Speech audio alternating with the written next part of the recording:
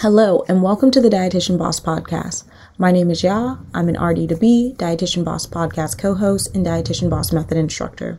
The Dietitian Boss program empowers dietitians and nutritionists to create their private practice from scratch and emboldens already established practitioners to think bigger.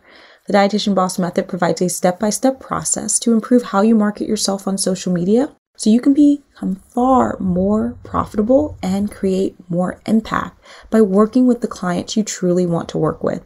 Every week on my solo episode, I will dive deep when answering questions submitted by you all via our Instagram story poll and comment section of our Instagram account. So stay tuned. On today's episode, we have Alexandra Fucarino. She is a registered dietitian in Tampa, Florida, with over 10 years experience in the field of nutrition. Alexandra received her BS and MS in Food and Nutrition Science from Florida State University and completed her internship in clinical nutrition at the University of Delaware. Alex's passion for gut health began while working as a GI dietitian in an outpatient clinic. While there, she worked with many patients who experienced debilitating gut changes, such as SIBO, after undergoing major GI surgery.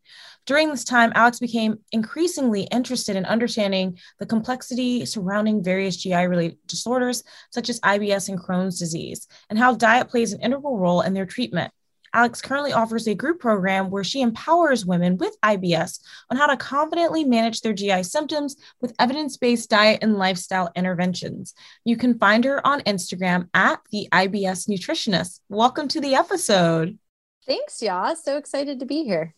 Yeah, so let's kick it off with the big question. Everyone loves to hear where people started, their grassroots stories. So can you share where you started and compare where you started to where you are now? For instance, did you have an Instagram when you started the program? What type of work? A little bit more about your GI dietetics work. And were you working primarily with your ideal client, or were there some people that you had to see because you were in a hospital and had to serve whoever was on your list? Yeah. So when I started Libby's program, I had both a personal Instagram account as well as a somewhat professional Instagram account that I had linked to a blog that I had. So my blog started pretty much for fun. And to be honest, I don't really know what my end game was or how I expected to even make money from it. So like so many of Libby's clients have said, it's just like a lot of food pictures, and there was really no clear direction or who my ideal client was or who my audience was.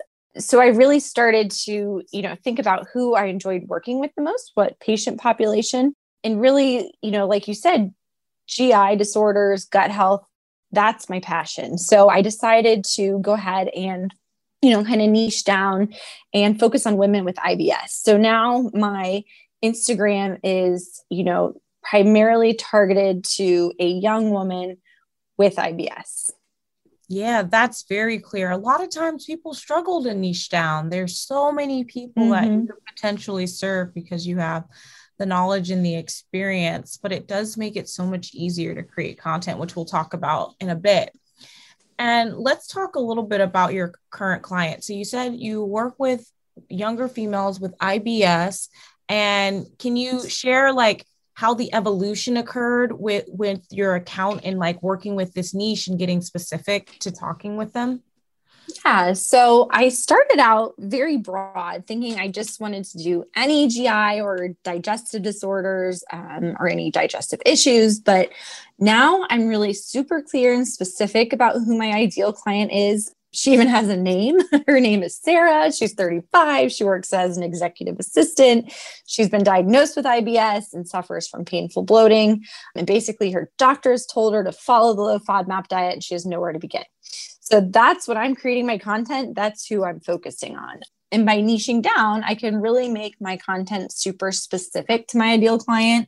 And it really does work. I've had so many leads and DMs from women who are my ideal client, and they've told me how much their content just sounds so much like the experience they've had and how much they can really resonate with it. So I really enjoy working with this population since, like I said, gut health has always been a passion of mine. And I feel like women with IBS in particular are so often told by healthcare providers that it's just IBS or it's all in their head, and they really don't get that support that they so desperately need and deserve. Yeah. And what's really helpful is that you gave her an identity. I think a lot of times when people sit down to create ideal client or avatar or soulmate client or whatever jargon people are slanging as it relates to the ideal client, people think it can be corny or cheesy to give this person a name or an age or like career, but it does help because you're speaking to one person. Like when you show up to Canva, I bet it's like so easy to write to Sarah. It's like probably second nature, right? It is. And that's, kind of the mindset I have, like when I'm creating stories, and that makes it a lot easier for me too. If I'm picturing that person, like that's who I'm talking to and that's who I'm trying to help. Yeah, that's super duper helpful. And have you always had this dream of having your own private practice? And can you share 3 or 4 words that come to mind when you think about having your own private practice and what it affords you? Sure. So honestly, ever since college, I've always had the dream of having my own private practice. I decided to really, bring that into fruition when I was on maternity leave. I actually had my son this past April, and what went down in April, everybody was in lockdown. So we did a lot of walks because we couldn't have family or friends over, and on those walks, I would listen to Libby's podcast, and that really inspired me to just kind of take the plunge and, start working with her and start this private practice up. And really, when I think about having my own business, I think of the 3 F's: freedom, flexibility, and fulfillment. So since having my son in April, I really want to instill in him and show him that anything really is possible as long as you have the right mindset and you're willing to work for it. Yeah, I really love that. I think having that, I know having a strong why is so important. And part of getting into private practice is not so much about how much money you want to make, but really thinking about what it affords you. And I think it's that angle that's so critical, and being able to have the grit and determination that you are most certainly going to need, because it's not easy by any means. Even with everything laid before you, you still have to have it within yourself to persevere. So I love that you have this amazing framing about why you do this and that bigger picture of getting those 3 F's. And that's so powerful. And I hope the listeners are taking notes and they think of the words that it affords them and why they're really doing it. And it has to be bigger than money every month, for sure. Absolutely. Yep. Because once the money comes, then what, right? Then you can kind of feel like, oh, this is kind of easy. But if you're doing it for your child, well, he's going to be growing and you're going to like want to keep going. Like, okay, he's watching me. So that's always going to be perpetual, which is such a beautiful thing. Yeah. Thank you. And let's dive into some more about what it takes to build your practice. It really comes down to know, like, and trust. And if you're coming from private practice, odds are you're probably not posting on social media for your job unless you're like in more of like a trendy private practice where they're really big on social media. But if you're coming from a traditional clinical setting, you've got HIPAA, you've got all these rules around technology. So it can be, really tough. But once you've nailed it, it affords you an opportunity to reach millions and millions of people that need your help versus localized help. So can you give an example? And you kind of hinted at it earlier, when you felt like you built know, like, and trust. And part of it is to also show people that, yes, people will get to know you, like you, and want to inquire about your services on social media. So I would love for you to share your example when you had that aha moment. Yeah. So I think I really started to feel like I was connecting with my audience when I started getting DMs from, women who I had never met who were struggling with IBS. My first discovery call that I ever had, it went so well. And she told me how much she needed to work with someone with me. And it really made me feel like she trusted me enough to confide her struggles. And that's when I really knew things were falling into place with my marketing. Like I was reaching the people that I needed to reach. And that was so gratifying for me. Incredible. Yeah. A lot of times that first interaction, I think people shortchange it. It should really be cherished to have someone that you don't know in particular. I like that you put that out there. So a lot of people are like, well, my friends, aunt, uncles, niece told me she needed help. She was kind of like my profile, Sarah, but it's always, and we get those stories, but there's nothing like that first person where you're like, I don't know who you are. Yep. I have no idea, but she felt comfortable enough with me. So, I really focused on, showing my face like you guys preach. And I feel like she felt comfortable enough that she was sharing these personal struggles with me. And that was really powerful. Yeah, definitely. And let's transition to talking about goals. So knowing that you're establishing know, like, and trust, that there's this big goal that you're working towards. So we love encouraging dietitian bosses to set some short-term, long-term goals. They may not necessarily be money. It could be mindset related. It could be tech related. It could be consistently related. So can you share what some of your goals were when you started the program? Yeah. So my short-term goal, since I still have a full-time job and I'm also a mom, a new mom, my short-term goal is to make $500 a month, since this is still relatively new and a side hustle. But my long-term goal would be to make $10,000 a month. And so this would allow me to potentially leave my full-time job so that I could do private practice full-time. And again, have more flexibility, have more time with my son. So I know that I can achieve this. And in order to do this, I just have to keep showing up and showing my face and continue to build that know, like, and trust factor with my audience and ideal clients. Yeah. That's incredible. And, no income goal is too small or too big. Everyone's on their own journey. And especially, still having a full-time job, extra $500, like when you think about what that looks like you convert it into your clinical hours, you're kind of like, that could be a lot of extra work versus this is a little bit more enjoyment and there's more to it. So every dollar is valuable. I always tell people, heck, if it's your first dollar in business, you should celebrate. If it's a consistent, whether it's $20, $50 or $100, it really affords you an opportunity to get to that level that you've desired. So you should always celebrate it.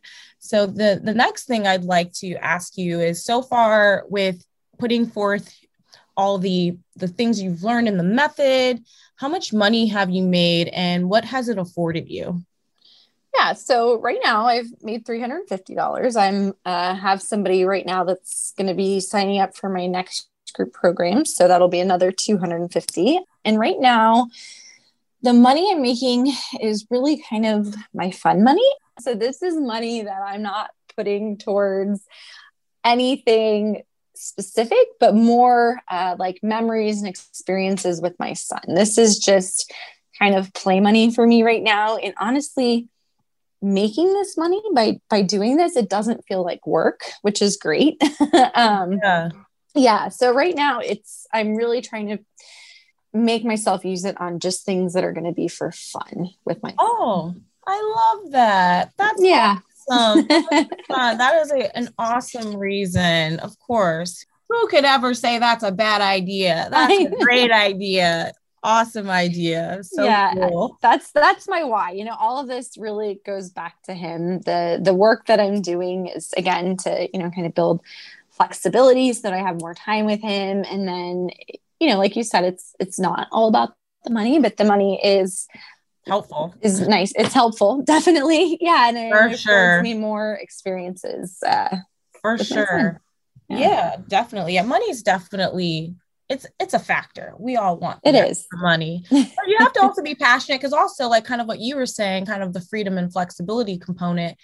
If you like what you do and you're like, you have fun with it, then the money comes easier, which is even better. But like having it as like, okay, what are some of the cool things that I can do? What will happen when this happens? Like, oh, I'll be able to hang out with my son. I'll be able to go on more trips and things like that. Then you're like, okay.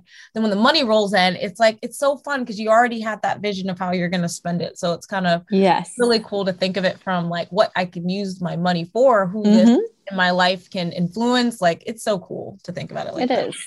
It is. And part of the way, that you're attracting clients, and even this woman that's going to be in your group coaching program soon, congratulations on that. Thank you. Is creating content. And I know a lot of people get really scared about creating content. it's very easy to say, oh my God, I have no design skills, or that's like super scary. So we've been asking DBs recently to share their content creation process. Like, hey, what are you doing to get really clear on like the words that are on your graphics? Like, where do you get inspiration from? Or do you just kind of show up with an idea? Some people don't understand how it works. And I would love for you to share your process to inspire those out there that might be a little scared. So when developing messaging for my niche, I had to do a ton of market research. Since I don't have IBS myself, I can't speak to really what their biggest problem is without getting information from women who do have IBS to make my content really super clear. So I've joined a lot of different Facebook groups and chats, Reddit threads, and asked people who I know personally that have IBS what their biggest issue is. And then through this research, I found that the biggest issue seems to be bloating. So I center a lot of my content around solving their biggest problem, which is the bloating. So a lot of my content focuses on following the FODMAP diet and how it can help to relieve the painful bloating. And as far as, creating content, a lot of my inspiration does come from other dietitian boss accounts. And I've noticed my content has really evolved over time. So it kind of, without even trying, has evolved to have like a certain aesthetic quality to it. And I try to look at my insights every week too, so that way I can see which posts did the best as far as engagement and website clicks. And then I basically just try to do reiterations of those posts. I try to recreate those posts. And I think too, it's interesting because before this program, I was really scared to, put myself out there and, oh my gosh, what are people going to think as far as, putting myself in the pictures? But I've really, kind of stepped out of my comfort zone. And those are my posts and my content that do the best when I show my face. So I am thankful for this program for really pushing me out of my comfort zone. Awesome. Thank you so much for sharing that, because that's ultimately the biggest hurdle to get over, is the comfort zone hurdle, which a lot of people are, I'm going to sound like cliche, are very comfortable in. Yeah, they're very comfortable. And it's easy to kind of stay between hurdles. Like you have like the hurdle of like, okay, I have the idea. Most people can get over the idea hurdle. Like, I'm going to do some course research. Then it's I need to now get out of my comfort zone. And it's like, once you get over that hurdle, that like all the magic happens. And I appreciate you being vulnerable and sharing your journey. And hopefully it inspires others to finally kind of like just take that leap. Even if it kind of, the hurdle wobbles a little when they go over, at least they try to get over it. Yeah. I like to joke, Alex. I know. And I love it. I mean, I have leaped over that hurdle now. In the beginning, it was quite wobbly, but I've gotten over it and it's been really beneficial. So awesome. And thank you for that. Yeah, no problem, Alex. And, getting over that hurdle, it's like really that first step in being imperfect. Like, it may wobble, it may tumble over, but getting over it is like really key. And that's why the method, we teach people to start imperfectly. So no warm up stretches, no laps around the track. You just get over it and you just, whatever happens, happens. So can you share a time that you were given advice by a coach to just do something imperfectly and how you felt about it? Yeah. So a great example of this was when I was starting my group program. So I was absolutely petrified because I only had one person sign up.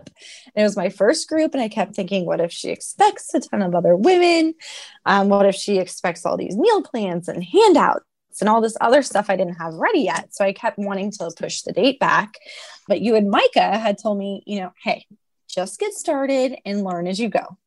And honestly, this was life-changing for me because I realized that so many of these scenarios, particularly the worst case scenarios we make up in our head, are blown way out of proportion. So I wound up running the group with just one person, and she loved the one-on-one attention.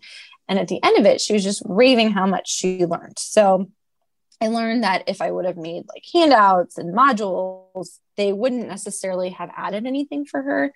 And that really the biggest value for her was just being able to chat with me and pick my brain. So I really started kind of applying this mindset to everything I'm doing, like just getting started, with the imperfect action, because it's really not going to go as bad as we think it is.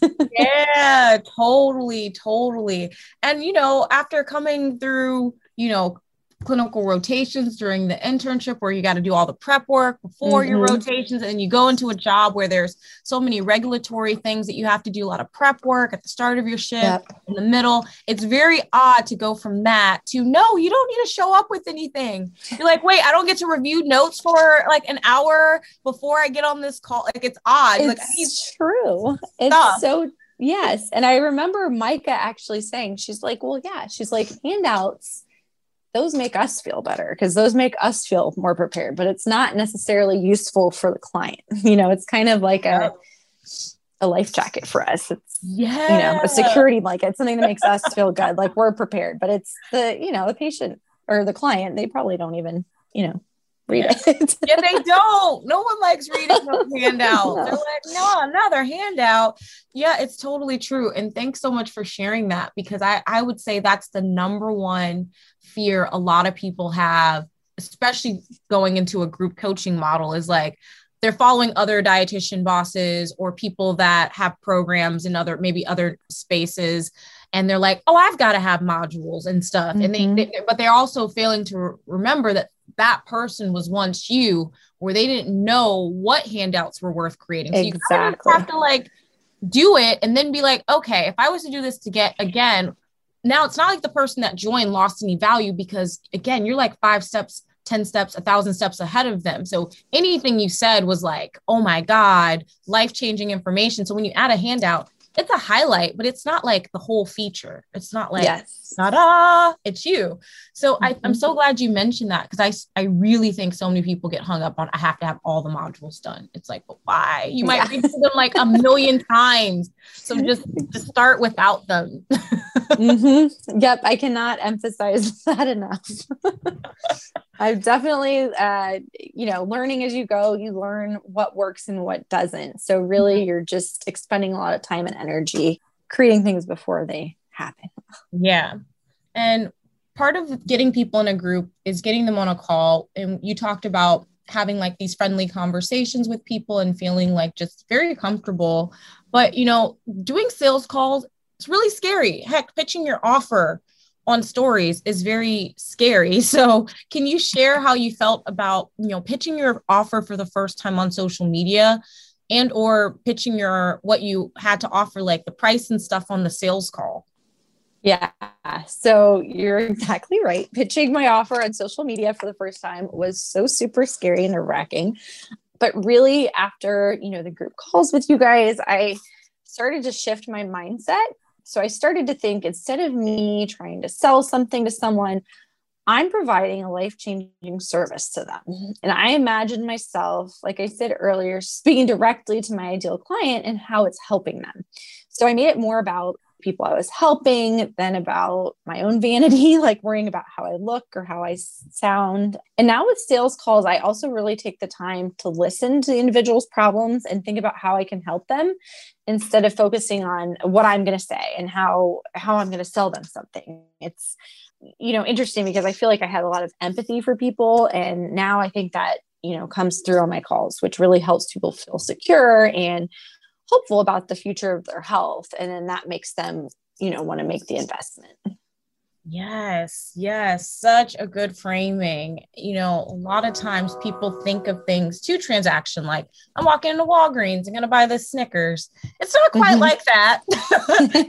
You're changing someone's life. It's not a small feat. And I think a lot of people forget that. They think of it too much like transaction, like when you're really helping someone by them investing in themselves, and you're delivering them an outcome that's going to change their life. And you just have to like keep repeating that to yourself over and over. And, we live in a consumption society. I mean, we're filling up our tanks with, like, depending on your car, $50 to $100 every 2 weeks. We buy groceries, we get them delivered, we do Uber. We spend a lot of money on stuff that's not even an investment. It's just more or less things that we realize we just got to get it done. But this is something that's completely different. So we should frame it with the value that it is. And just remember, people are used to buying stuff. We hand over our credit card a lot. Yes. We do. You're exactly right. Yep. I remember Micah said, she's like, I spend $200 to get my hair done. I think it's worth just as much working with the dietitian. I'm like, yeah, that's so true. I never thought of it that way. Yeah. Good color can cost you $300-$400. It's true. Yeah. I'm like, oh, that's true. And I don't even blink an eye when I pay that much. So it's, we're offering something that can really help people. So I try to focus on that versus trying to sell something, thinking about how I can help this person. Mm-hmm. So good. So good. And I love ending the episodes on an empowerment note. So can you provide a specific example? You've provided quite a few, not going to lie already, where the Dietitian Boss method has empowered you. Mm-hmm. So not to be super cheesy, but I really feel like this program has been life-changing. I feel like it's really empowered me to value myself and what I have to offer people.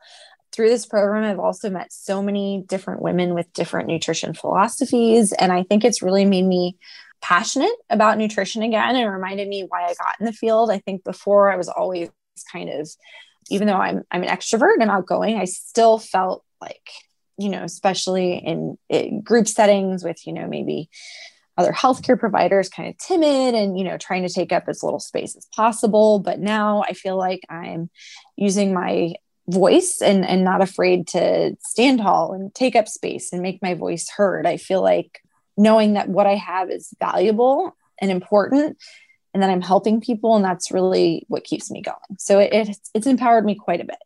Oh my gosh. I always joke with people in the episodes. I need to start an Etsy shop when you guys say something that I'm like, that needs to be on a mug or a t-shirt.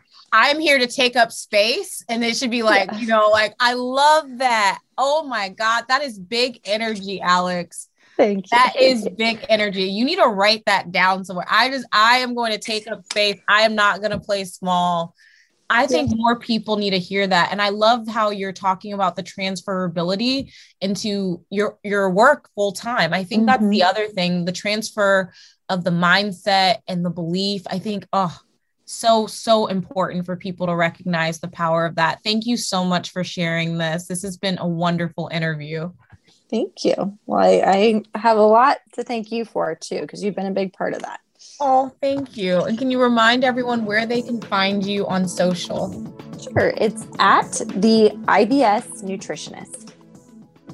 If you were inspired by this episode, click subscribe so we can fill your library with encouragement each week. Every day, your potential clients are searching online for professionals like you with the hopes of finding the right person who can make a genuine impact on their well-being and life. Join my group coaching program and follow the Dietitian Boss method.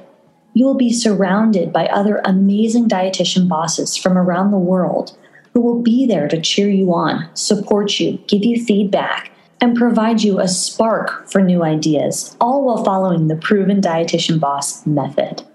You will be able to share your successes and struggles with people who get it. Book a call with my team to learn how you can become your own boss.